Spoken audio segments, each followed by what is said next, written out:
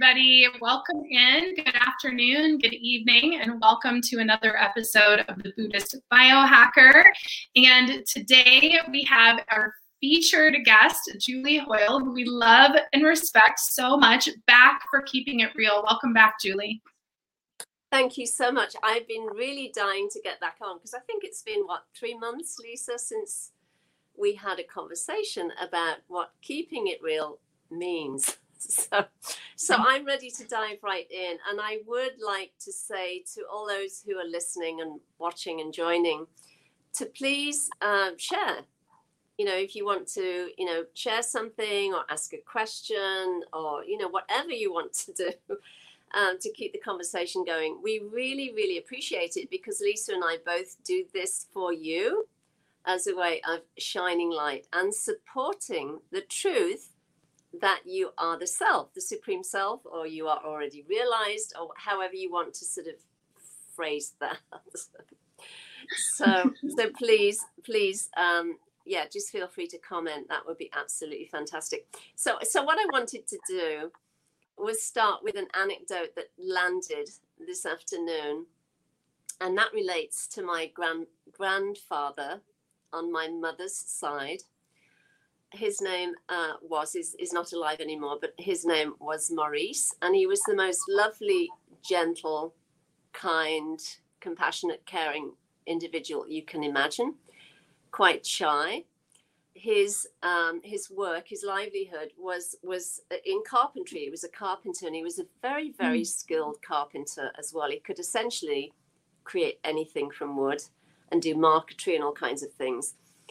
And what happened is when the kids were out of the house and gone, he and my grandmother turned their attention to collecting antiques. They were absolutely crazy for antiques. So they started gathering antiques in their, I think, mid-30s, late 30s, something like that.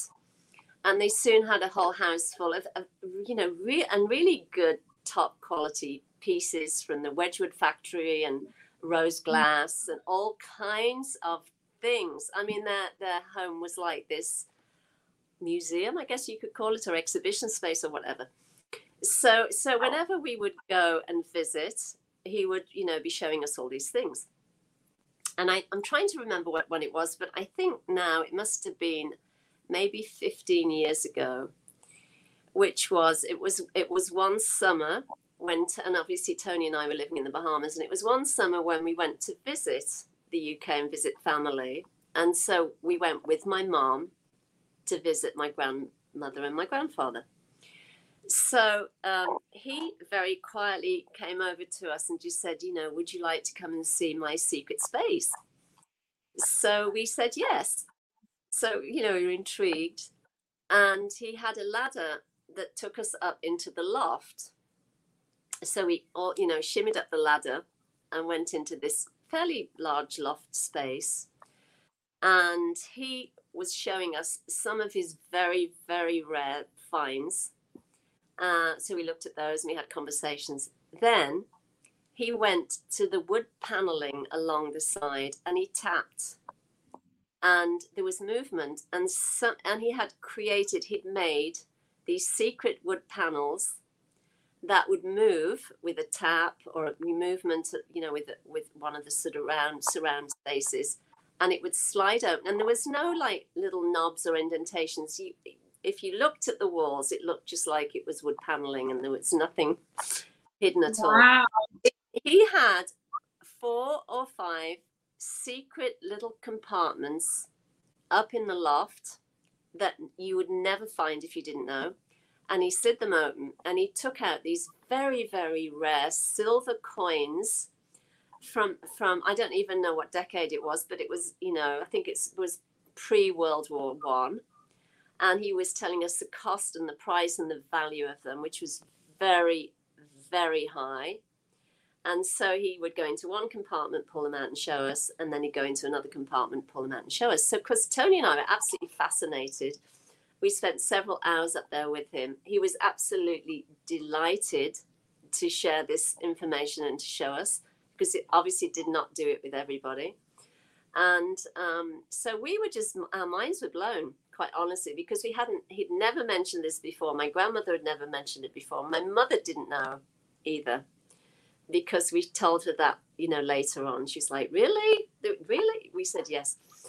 So anyway, what happened was my grandfather died a year or two later, and my grandmother survived for 4 or 5 or 6 years, something. It wasn't too much longer. And then she passed away. And then, of course, the house was sold.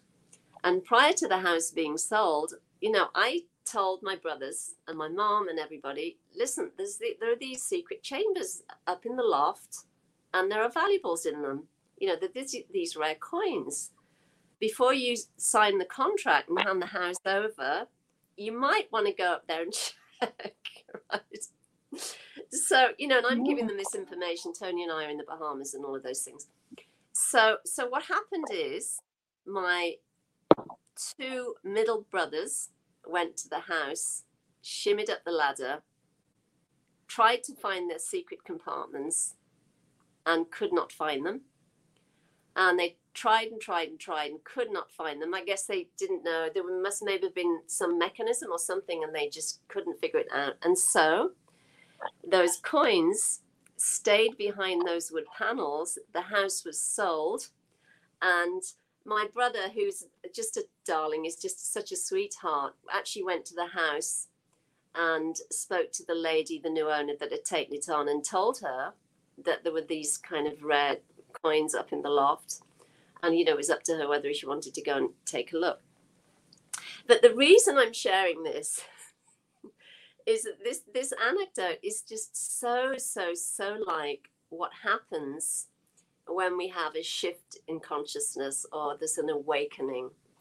We start to access or have access to our gifts, and that might come through, our creativity exploding, or becoming more intuitive, or more connected in, or suddenly we might want to write poetry and all of those things.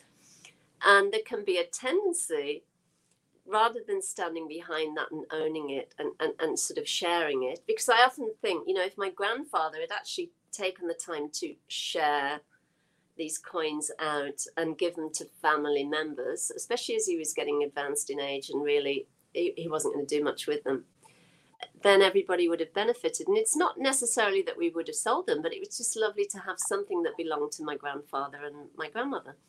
And the thing is this is how we can be. We can be very tentative with respect to sharing our gifts and revealing them, because we're often afraid of being judged, or afraid of being seen, or what will people think, and so on and so forth. And I know that has certainly been true in my case. It's probably been true in your case too, as well, Lisa, with respect to kind of the bigger projects landing, rather than kind of sitting on them and hiding them away. Or maybe another thing we do is we'll have conversations with maybe 1 or 2 people and reveal our vision or reveal our idea, but don't necessarily share it and sort of take it to what I call the next level. So I'm sure you've got your own little kind of anecdotes or experiences around what that looks like, and I'm sure listeners have as well, right? Because there can be some fear around really stepping out and being seen. It's always about being seen. And I know one of the things that my grandfather was a little nervous about was break-ins and burglars going into the house and stealing what he'd collected for all these years. And I'm sure that was part of the reason he had sort of made these secret sort of compartments and was hiding away the most valuable items. And this is how we can be, right? Well, I just showed this little bit, but I'm going to hide this part, because this part is really, very beautiful, or very powerful, or very radiant, or whatever descriptors we want to give to the things. So I think this is a great place to start, because I'm sure we've all had experiences with this, and there can be fear around owning the truth of who we are and shining it, and shining bright and sharing it. I love this story, because it really is like exactly what happens. And it makes me think of two specific, like, direct things. One is how many times I've been pulled aside at a party or at somebody's house, and they're like, I know you're a psychic, and I see this, or I talk to people, and it's like a secret. It's like they know they can tell me, but they don't want anybody else to know. Yeah. And then the other thing that it makes me think of is how many times people come to my office and sit down in front of me and say, I've always wanted to write a book, or I have this idea. And they like have these brilliant, creative, fantastic ideas. And it's like they're looking for permission to go do them. And sometimes they still don't go do them. Even when you say, oh yeah, you have these gifts, or yes, you should write a book. It's like there's still this not completing it or not bringing it out, just like you're talking about here. Yes, and pulling back, or taking one step and then pulling back, or feeling overwhelmed, and giving themselves too many busy projects rather than actually, taking one step towards their call to action. And also, there's a lack of trust as well with respect to the universe or the self or source stepping up to facilitate and support whatever help you need. Because as you and I both know, when you don't have a clue how, you'll do whatever it is you're called to do, someone will show up and support you or guide you in the right direction. And that is unfailing. It happens every single time. And in fact, when I really, really, and usually actually that is the case, I don't have a clue. And I just kind of will ask a question, to source, the universe, and then someone, synchronicity happens, and then I'm given some support, at least to take the first step, and then to keep going with it. And and this is true with everything, whether it's a creative project, or it might be kind of an intuition about looking for a new job, or asking for a raise, or whatever, however that sort of plays itself out. It's really source itself getting your attention, dropping an intuition into your being so that you kind of hear it and recognize what it's saying, but then finding the courage to take that step and follow wherever it's leading. And like you, what I find is, especially with the people I work with, they have these incredible ideas and motivations to do things. And sometimes they've been holding on to those for 10 or 15 or 20 years and not doing anything with it. And they'll say, oh, I'm not sure, I don't know. And I always say, if it's still in you, if it still has vitality, if it is still knocking on your door, then believe me, it is for you. And it is your job to do something with this so that it doesn't sort of fall on fallow ground, And and this is where you get your vitality and your energy, right?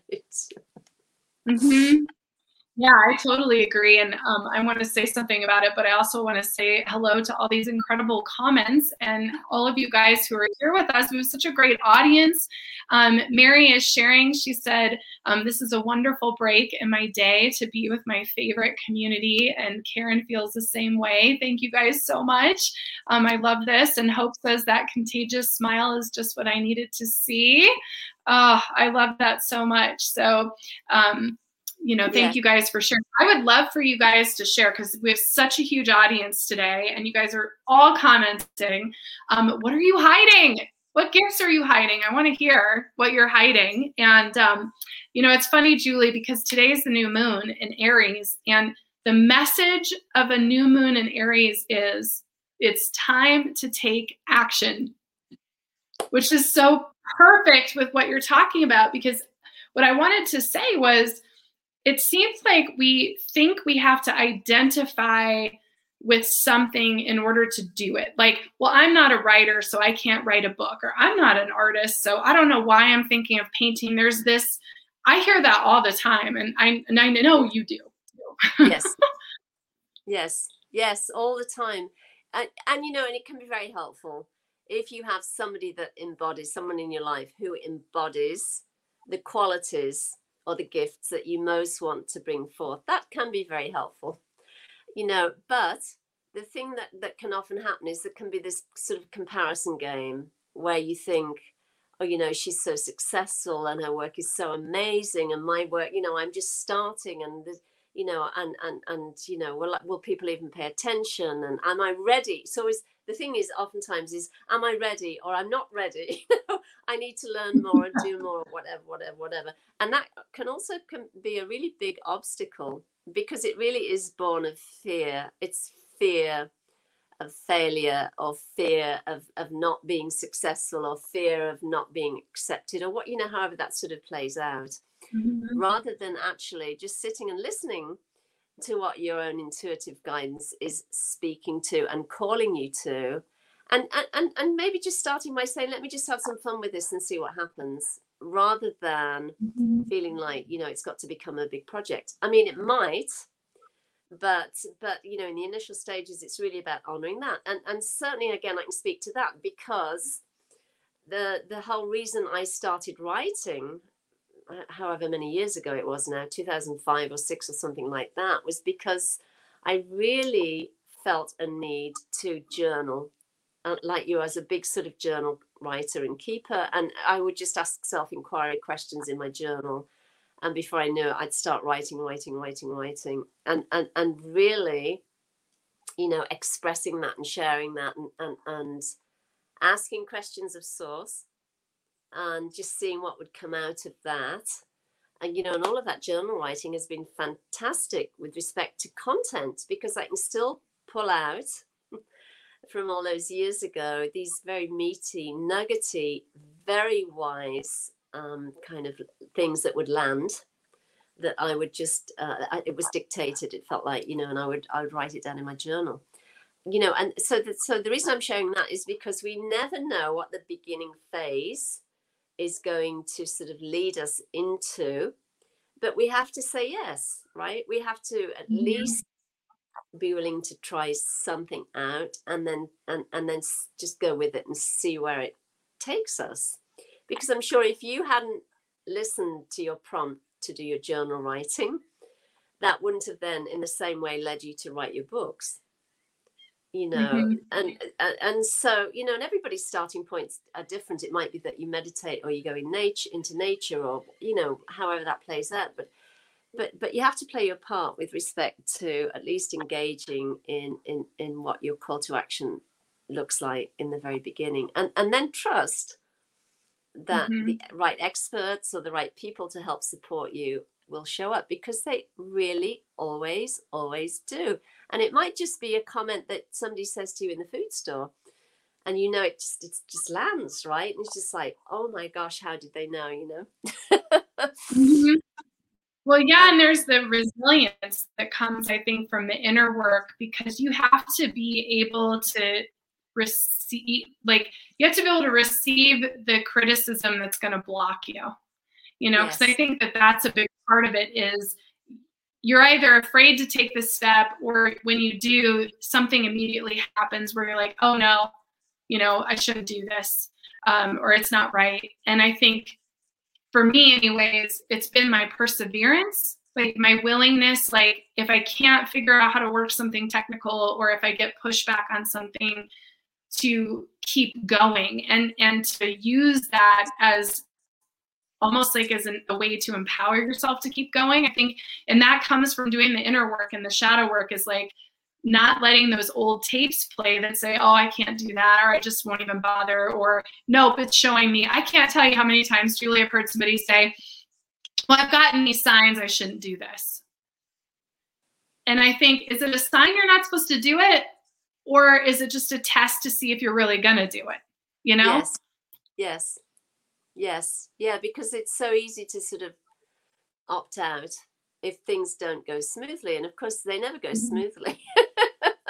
Never do. Especially when you don't know what you're doing. Yes. Look. The other side of all of this, or the big sort of aspect of this too, is that when you understand that what you're being called to, and what you're responding to, isn't coming from a place of self-aggrandizement. Oh, I'm going to write a book because I want Julie Hoyle to be famous, the best-selling author. Oh, and maybe I'll get onto Oprah Winfrey. Oh, yeah. Oh, wait, I need to get my hair, and maybe I need a facelift. It's none of that, right? It's nothing to do with that. Honest to God, seriously, if it was that, I wouldn't be a million miles away from right where I am right now. There's no way. I'm absolutely not interested. There's no interest at all in that. It's actually quite a surprise that I'm doing what I'm doing, just because normally I'm fairly contemplative, quiet, and all of those things. But it's about honoring the path, honoring the tradition, honoring the awakening power, honoring the validity and the truth that I am the embodiment of source. You are the embodiment of source. And everyone here is the embodiment of source, which is your true nature. And I keep banging my drum about that because that is the truth.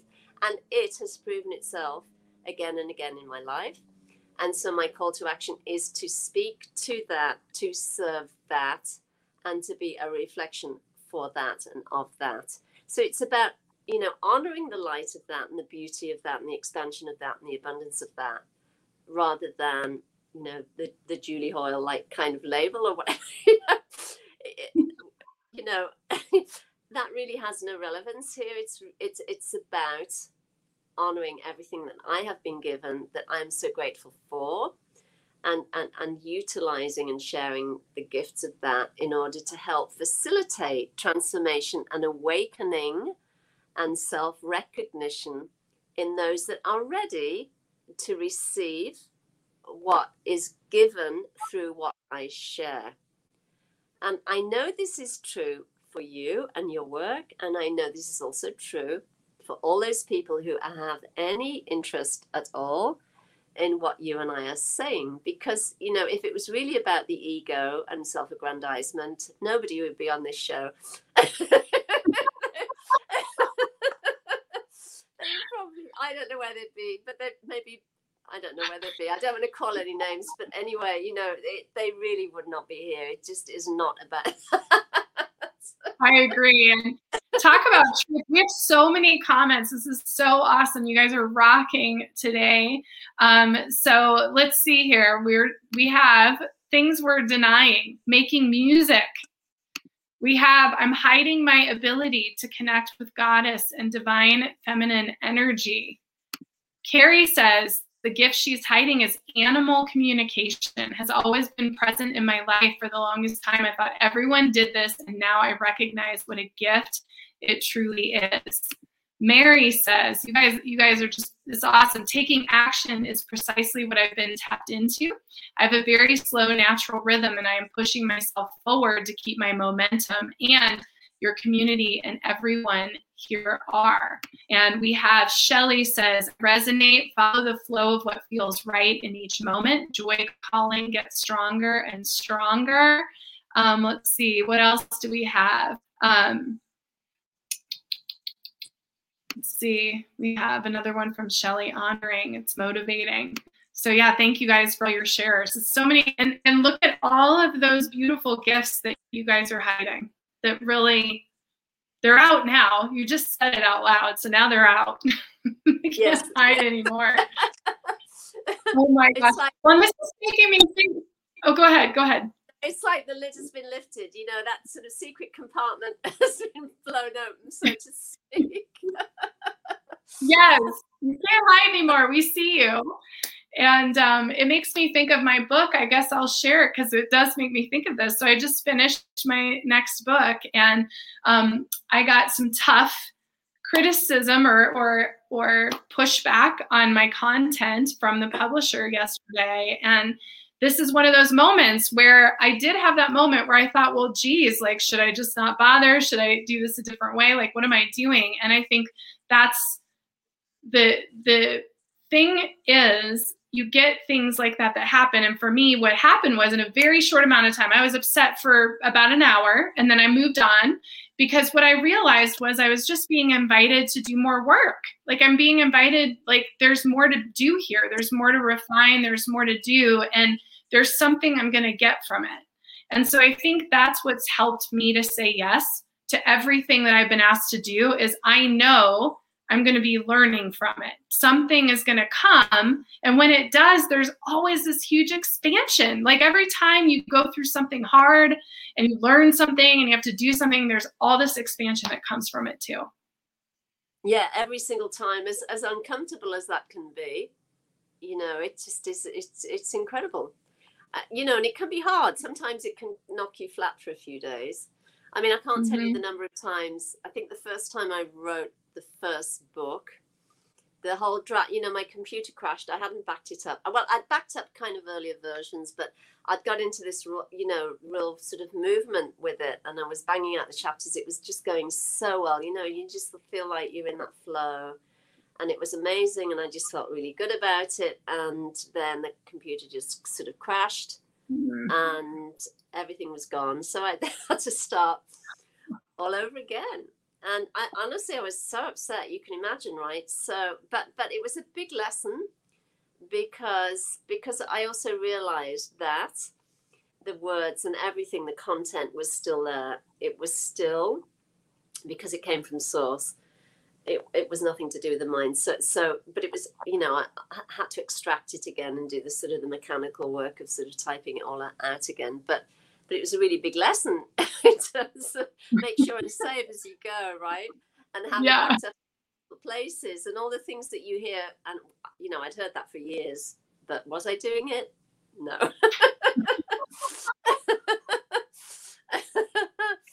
And then, you know, I was creating the intuitive art courses. A few times I did the recordings, and it was just, it was beautiful. It was a beautiful day, and so on and so forth. And, you know, I'd do a recording for 25 minutes or 40 minutes or something like that.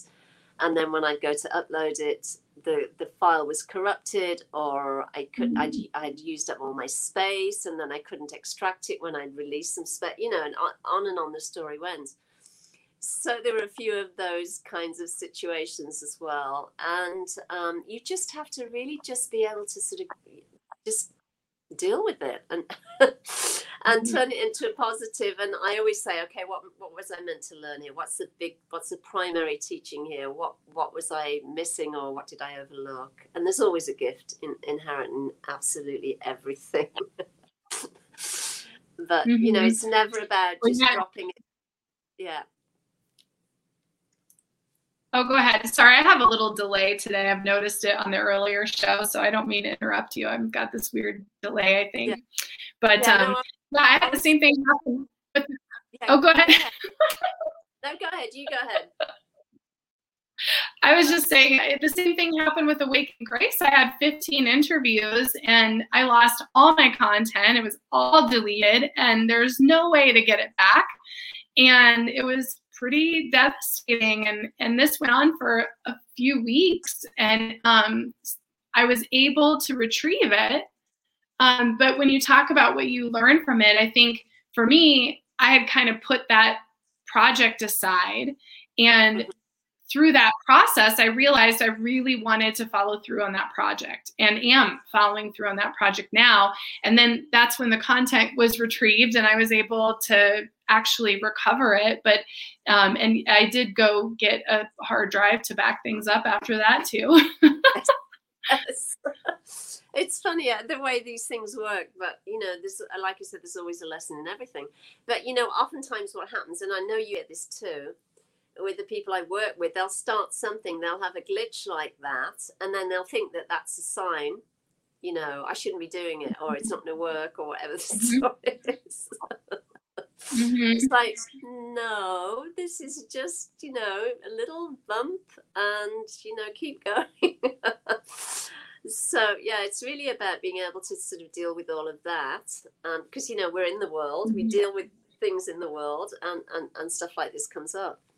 But it's really important to really own and stand behind what your gifts are, and also don't be afraid to expand on them. You know, instead of just, okay, maybe you're an intuitive and you can do sort of card reading or something like that, and that's worked well for 5 or 10 years or something. You know what I mean? But you just don't get stuck in that kind of the pattern or the comfort of that. You know, be willing to kind of stand and to look at what your next call is with respect to really, you know, inviting in new gifts or expanding on the gifts in a new way, and looking at how you can, you know, serve humanity through that, because it's always about uplifting humanity, helping to awaken humanity, and honoring what you've been given, rather than, you know, going to your grave with your gifts still in you, you know, or your gifts locked away, as in my grandfather's case. And that is true of many, many, many people who, in this world, who just don't give themselves a chance, really, is what it is. Mm-hmm. Yeah. Well, yeah, and I think that there's so much value in what you're saying about, you know, being open to new things, because things do evolve, and we evolve if we're doing things right. You know, if we're working on ourselves, we evolve. And I think, you know, it's really important to go back to what you said, Julie, at the very beginning about, does it have vitality? Because I think we can get stuck in a pattern of doing something, even if it is our gifts. And my direct example is me as a psychic reader. That was a really important part of my journey, was to work with all of you as a psychic reader and do psychic fairs and read cards and learn all this stuff and, you know, help you. And what has happened is that over these years, that kind of energy has really shifted for me, and I want to support in a different way. And I have different gifts I want to use to support you. And so you really have to look at, you know what, when it's time to put something away and really shift into something new. And I think that links to like lack and abundance too, because I think we have to hold on to something, and that holding on like that is part of why we don't open up to our gifts, I think, is because we're clinging to something that looks a certain way, or I'm a certain identity or whatever. And I think letting all that go and just becoming who you're meant to be today in this moment, and it just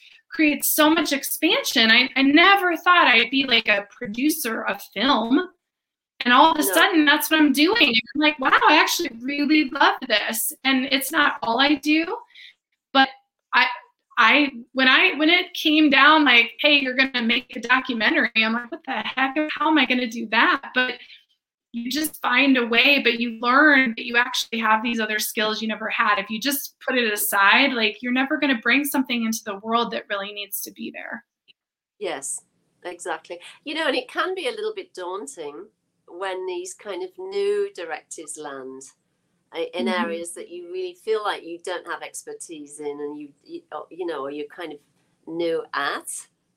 It can be like, oh, I'm not sure about this, and then just by again taking the first step, you realize, wow, you really love, you know, you're really loving what you're doing and what you're learning, and then really that love is about fresh vitality and energy and, you know, insight and expansion and transformation and all of those things. And it's really that gives you, it gives you kind of enthusiasm for life in a new way, no matter how old you are, right?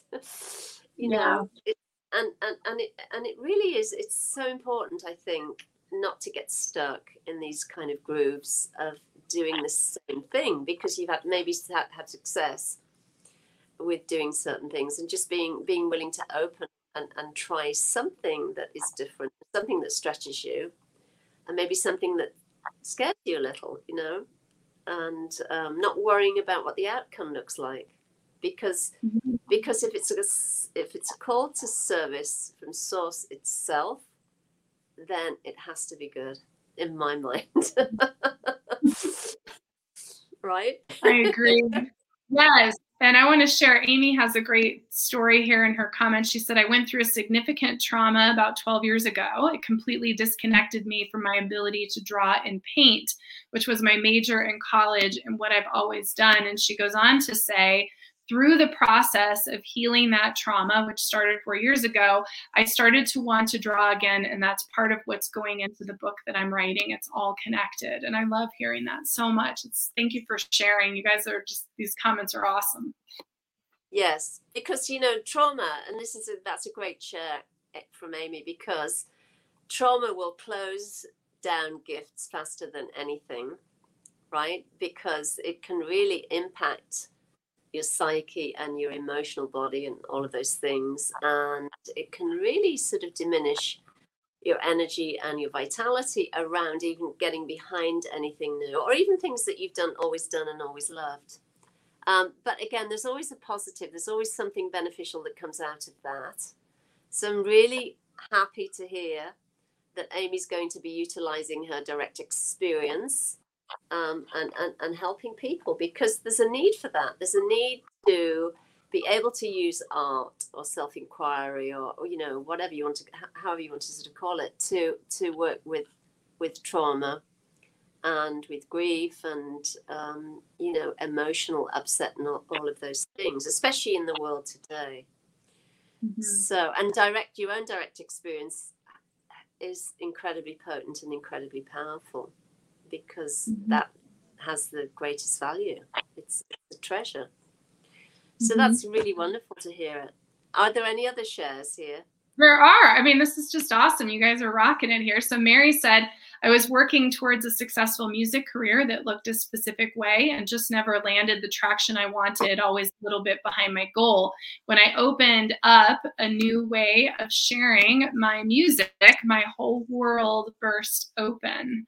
So thank you for sharing. And Mary, of course, we love her so much. But yeah, I mean, yes. It's amazing when we think things are supposed to be a certain way. When we let that go is when everything changes. Yes. Yeah, because, and I've shared this before, pretty soon after my spiritual awakening in 1989, it was so radical and, life-changing really, and all of those things. And I started becoming interested in, everything from meditation to Reiki and to whatever else.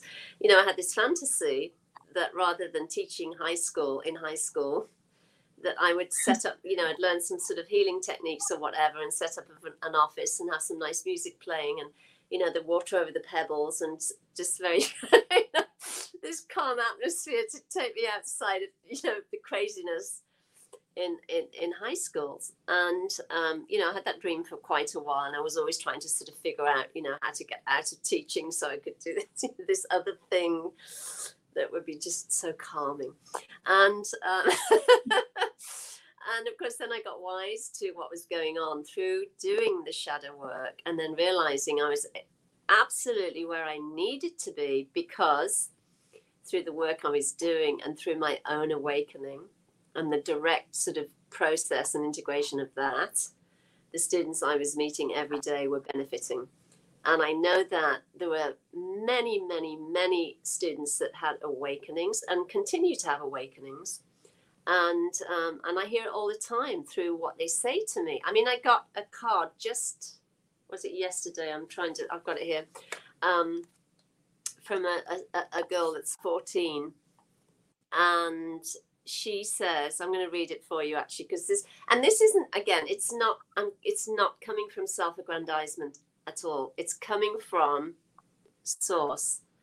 And the words of this student tell me that she's connecting to source. She recognizes source. She feels seen, and in her own language, that is what she's receiving when she spends time with me. So she says, thank you for being such a great teacher and for adding color to our lives. Your calm, helpful, patient presence in the art room really adds to the class. I really appreciate you. I really love how I feel when I'm with you. And I hope that you continue shining your light. And that's beautiful. From a 13-year-old. So, you know, that speaks volumes. Again, it's not about self-aggrandizement. It's about the recognition of the self. It's about her feeling seen. It's about her being able to articulate the words that have meaning for her and really help her to, you know, be herself and be at ease, and then discover, you know, who she is and what her gifts look like too.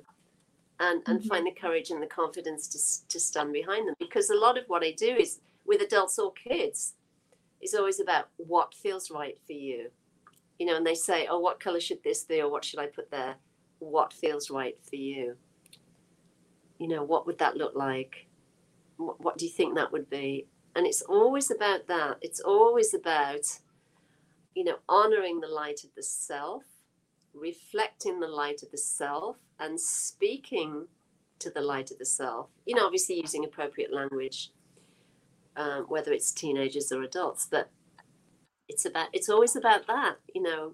And how, for everybody here, how do you reflect that? How do you mirror that? How do you stand in the ownership of that? You know, and what is your call to action with sharing the gifts of who you are through your music, your art, your poetry, your writing, your, you know, whatever it is, your work, you know, even if it's, you feel like, well, I don't have many creative gifts, you know, here I am an accountant or whatever, I'm just in the office with, you know, a team of people.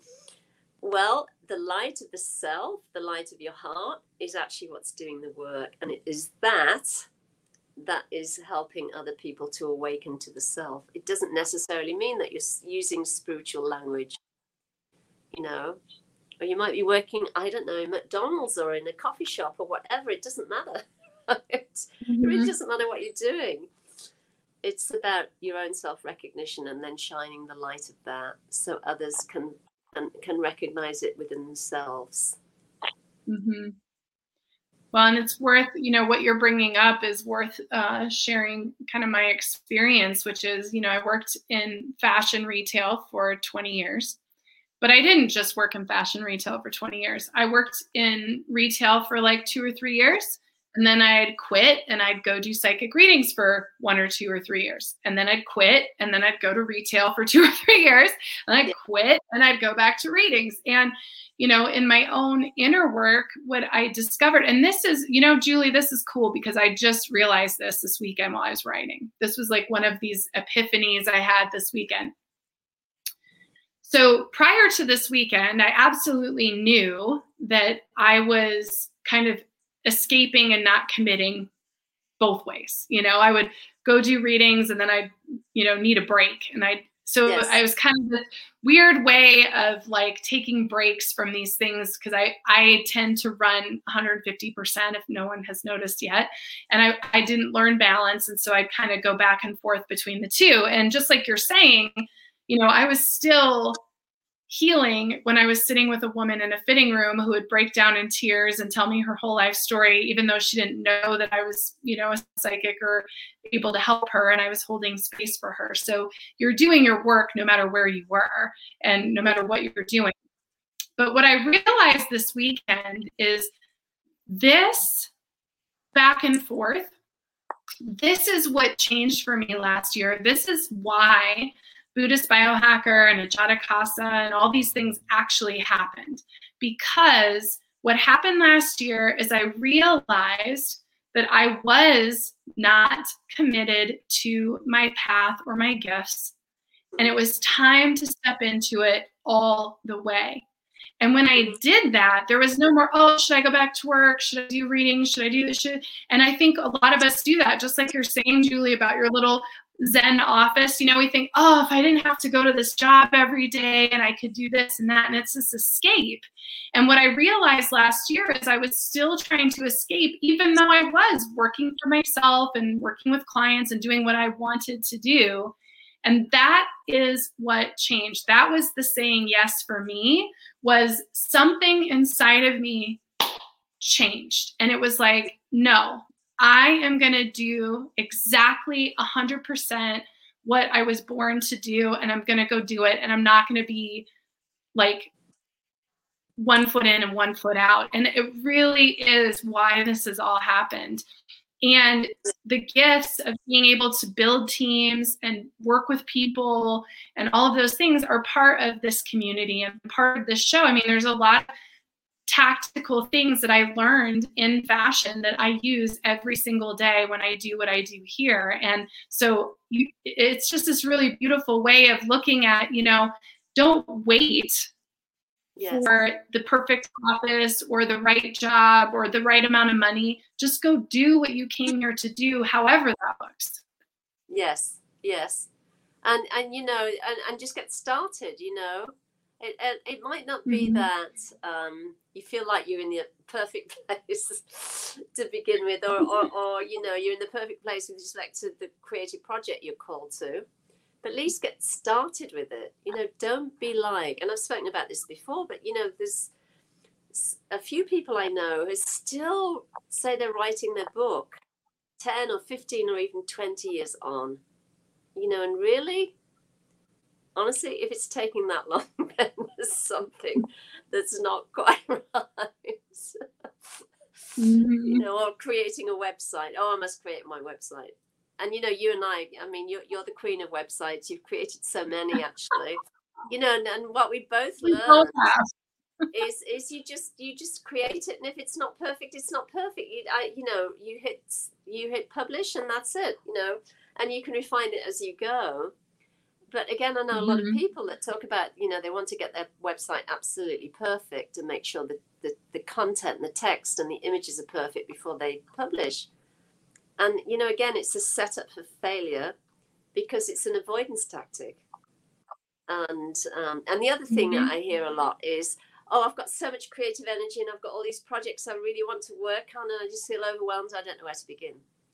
And again, all of that oftentimes is avoidance tactics because there's an unwillingness or there's fear around standing behind the one that has the most energy and is calling them the most strongly, right? Because there's always one that stands out. You might have 10, but there might be 1 or 2 even sometimes.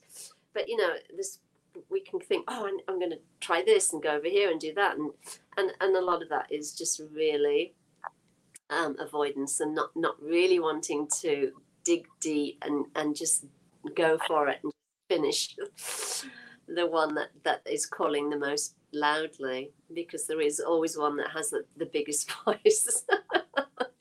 Well, and I think, the refinement and the maturity comes through doing it. So I think that waiting to be ready or to have the degree or the certificate or the validation I've made a ton of mistakes. And I'm going to make mistakes. And I think that that's the thing, is that my maturity, I'm watching my own maturity happen, and it's happening because when you do it, I said this the other day in the app, actually, in Spiritual Entrepreneurship, when you have to write your own bio, you inner work, like all of these things you want to do, like that is the work, that is the refinement. If you don't do the website wrong, you're not going to learn how to do it right. It's taking action that actually brings it into form. It brings the criticism into consciousness. It brings it all forward. So you have to deal with it. Otherwise, you're not really doing any of it, and you're never going to be ready. No. And I guess the thing is, I've never really kind of worried about making mistakes ever. I've never worried about sounding like an idiot. When I get on stage and I'm called to say something, or, I don't care, honestly.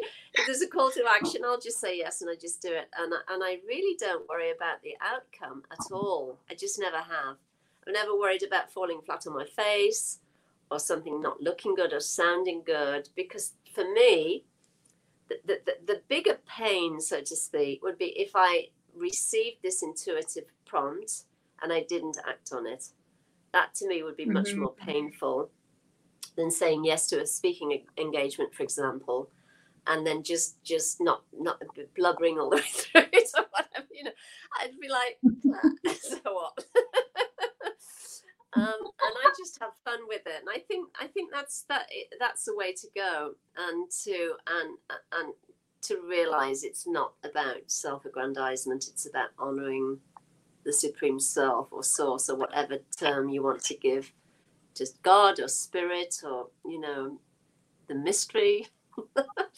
And and just being open to the adventure of that, and the call to serve that, because to me this is the best show in town, so to speak.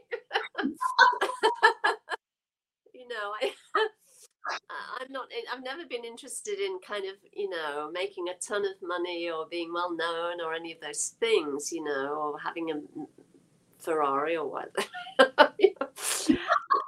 There's nothing wrong with those things too, I have to say. If they land in your life and you have, that's fine. But that's just never been my motivation. My motivation has always been about truth, being in truth, speaking from truth, sharing truth, and supporting others to discover that for themselves, within themselves, right? Rather than quoting Eckhart Tolle or Gangaji or whoever, Muji or whoever, Jesus from the Bible. It's about that discovery within oneself, because that is the greatest treasure, that is the greatest joy, and that is what gives us the most incredible vitality and energy, and also gives us purpose in life. So it's always about that. It's always about owning that and standing in the truth of that and being the embodiment of that too, and not just kind of like closing off or hiding or which we've all done, right? At certain points in our life, we've all done that. So for sure.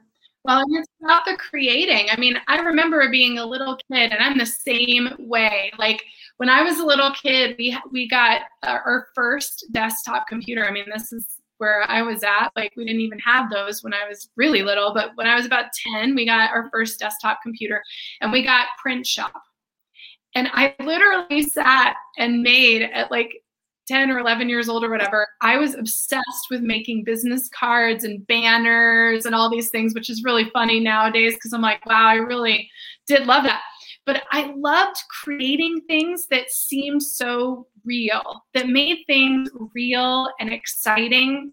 And I still feel that way, like to write a book and see the cover and be like, oh my God, like I really created something, to click on the app on my phone and be like, holy crap, like I made that logo myself. Like, and it's not the thing, it's the creation of it. It's that we can create things, we can create reality. And it's so amazing. Like that's the whole point of being here, in my opinion. Like this is probably why I want to come here to Earth, because that's what it is. It's creating. And we are just like, you're saying, Julie, we're source. God can only create through us. And how cool is that? Like we're creating that energy for source, and what an amazing gift we have to do that. So that's, for me, it's like the creation of things, the creation of, I love it. From when I was little, creating pamphlets and doing projects at school and art and everything. I mean, that's what everybody's list here is like. Spiritual gifts, art. I'm seeing music in here in multiple places. Like it's the Shakti. Yes, it's the Shakti, and the Shakti is source itself. And when you connect into source itself, you feel it, right? And you're anointed by it or initiated by it, whatever, however you want to phrase that, right? So you're in that, you're in the flow of that, and you are sharing that, so that what you do and what you're offering is a vehicle for the awakening power. And that is the absolute truth, because I know from, what readers have written and shared with me, that many, many, many people have got Shaktipat from reading my books. Many people. And also from doing courses, or even just reading, an article I've written on Tiny Buddha or wherever. And so I know that this is happening, and the Shakti is moving through and embodied in everything that is being shared, and it's that that people are looking for. People are looking for awakening. They're looking for some sort of proof that God is real and God exists and they're not crazy and, you know, all of those things. And that, you know, people want transformation. They want to be lifted up. They want to feel, you know, the merging with God, with Christ consciousness, with source, however you want to put that. That's what we long for from the minute we land, actually. Yeah. I love this. Amy sharing, I think Amelia Earhart said, the only way to do is to do it. Yeah.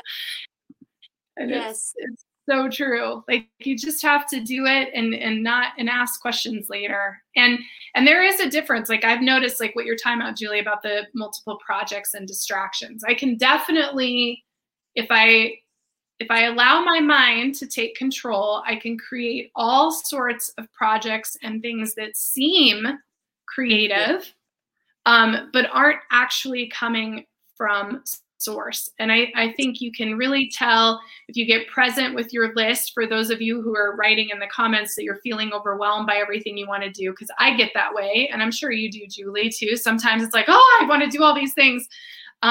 Is really sitting back and saying, okay, which of these is really directed from source?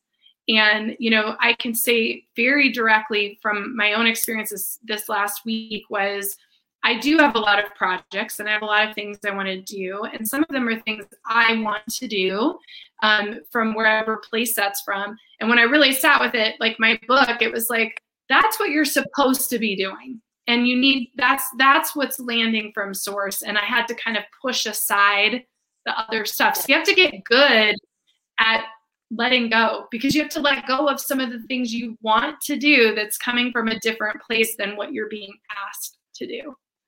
Yes, yes. And the other thing I'll do as well is I'll often say, what is the most obvious next step with respect to, you know, one or more of the creative projects? And, you know, we always know, right, that what that is and what the call is. And it might be that, you know, you've been called to write the preface of a book and you're just like, oh, I don't know what to say, you know, I don't know where to go with that, whatever. You know, let me look at these other projects going on over here. Or, you know, the chapter 10 or wherever you're at the end of the book and you're going through these difficult sort of experience. Yeah, so you know, it's easy to just kind of keep ourselves busy rather than looking at something that might be a little uncomfortable or a little challenging. But, you know, again, this is where keeping it real comes in, because it's really about being honest as well, being honest with yourself and saying, okay, you know, are these kind of vanity projects over here, or is this really a call to action from source? And if it is authentic, and if it's really truly a call to action from source, it will keep showing up and it won't leave you alone. And it will still be there, you know, weeks or months later, kind of knocking on the door saying, hey, you know, when are you going to create that website or that blog, you know? It doesn't leave. It doesn't. And it's not easy ever. They'll make it easy for you. I've learned, like, there's always an easeful solution, but the experience is not easy. Like, and there's always work behind it. And especially a lot of you guys in here are writers. Julie and I are writers. But when you write about your stuff, your own life, it is the hardest, like inner work times a million. And yes, it's true for any creative project. I don't care if you're making music or art or writing, but it's such a personal thing. And so to say yes means you're saying yes to that work. And it isn't easy, but you will absolutely be supported. There's always an answer. Like, that's the thing. There's never, you're not going to not have a solution. You just have to stay open to what the solution might be. Yes, yes. And be willing to sit in the discomfort, or to sit in the challenge, or to sit in the not knowing, or all three. Yes. And be willing to receive support. Like, that's a huge thing. You know, Michelle and I talked about that this morning, and I feel that now, like with my book, like I asked for some support. And I think, like, that's hard to say, I want to accomplish this thing and I can't do it myself. And, Claire is sharing, I love this comment. She says, Julia Cameron says, in order to be good artists, we must first be willing to make bad art. Yes. And so true. Yes. And just to feel like you want to throw everything in the bin.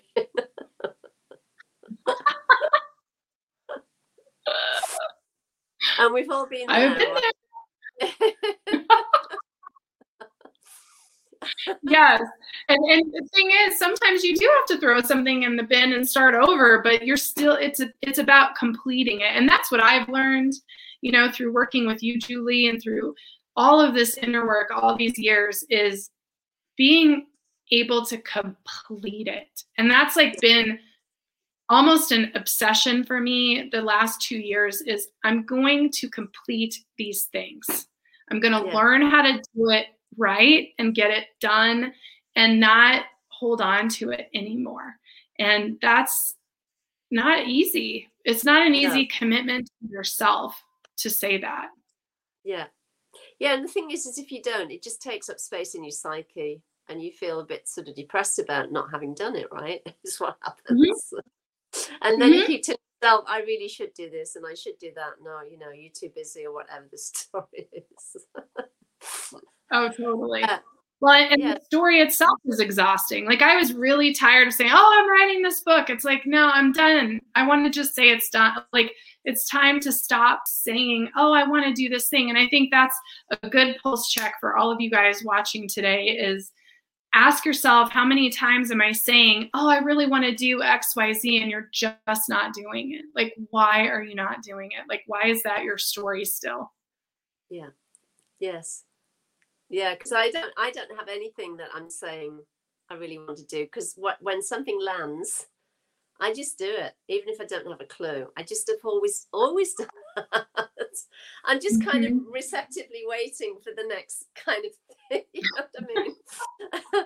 And I just always know that it will just kind of wind its way through, and I'll be shown how to do it, and and I'll have fun with it too, right? So it's not a chore and something else that you really should do, and I don't want to do. Yes. Oh my gosh. Well, time just flies in here. I can't believe it's already been an hour. It's just, it's so great to have you back. I really missed talking to you every month. So maybe we won't wait for another 3 months. We'll figure out how we can do this more often, because it's just so nice to see you, and just a great audience today. You guys have just been awesome. And Julie, I'd love for you to share with everybody. I think by now they know how to find you, and it's across the screen, but I also would love for you to share, like, what do you have going on and what's upcoming for you? And what do you want to share with the audience today? Yeah. So, anybody can find me on my website, which is juliehoyle.org. You can also find me on Instagram at Julie Hoyle Official. And I have my own YouTube channel, which is, Julie Hoyle on YouTube, which has been a lot of fun. I just do like 5 or 10 minute little kind of segments speaking to questions that are coming up. I am currently in the beginning stages of writing a follow-up book on the shadow and how to work with the shadow, which is called The Shadow Diaries, The Shadow Work Diaries. How the darkness you fear holds the treasure you seek. I had to think that. So I'm working on that, and I've invited several people, our host included, to write a chapter, and so it's a sort of collaborative project. So that will hopefully be coming out in August. And then what landed in me a few weeks ago was to offer new sessions called the End of Seeking sessions. And I'm really offering those for people that have been on this spiritual path for many, many years and are kind of at the stage where they want to drop all of that and just really work with what is here. And so those have been going really, really well. And I've got other projects, but I won't speak to those just yet, because I'm going to wait a little while until I get sort of clear about what that looks like. But those are the kind of my main areas of focus right now. And I'm also likely going to be creating new intuitive art projects that I'll be working on and uploading onto Coursecraft over the summer. So that's quite a bit right now, I would say. And yeah, and I'm just having fun. What can I say?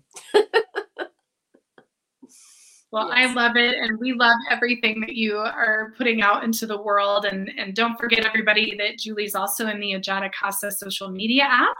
Her group is called Awake Now What? So don't forget to go in there. And if you are in there or you want to be in there, we do have a webinar free for everybody next Thursday, the 20th, to actually teach you how to work the app. So if you want to register for that, you can just go to lisamgunshore.com. And it's right at the top. There's like an announcement bar. So don't forget to do that as well. Julie, I love you so much. Thank you for everything and for being here today. It's so good. Thank you. It's been an absolute joy as always. You know how I go. I love every single minute. And I really love that we've had so much engagement, because this is the whole point of being on here. Otherwise, I'd go take a walk on the beach or something. You know? I'm sure you do something else too, right? Go ride your bike or whatever. Although actually probably dig out snow right now in Colorado. Yes, it snowed again. Jeez. Yes, thank you guys. Yeah, great audience today. And yes, love you so much, Julie. And we are back with one more show this week, you guys. And thank you so much. And have a great day. We'll see you guys in the app. Bye. Bye.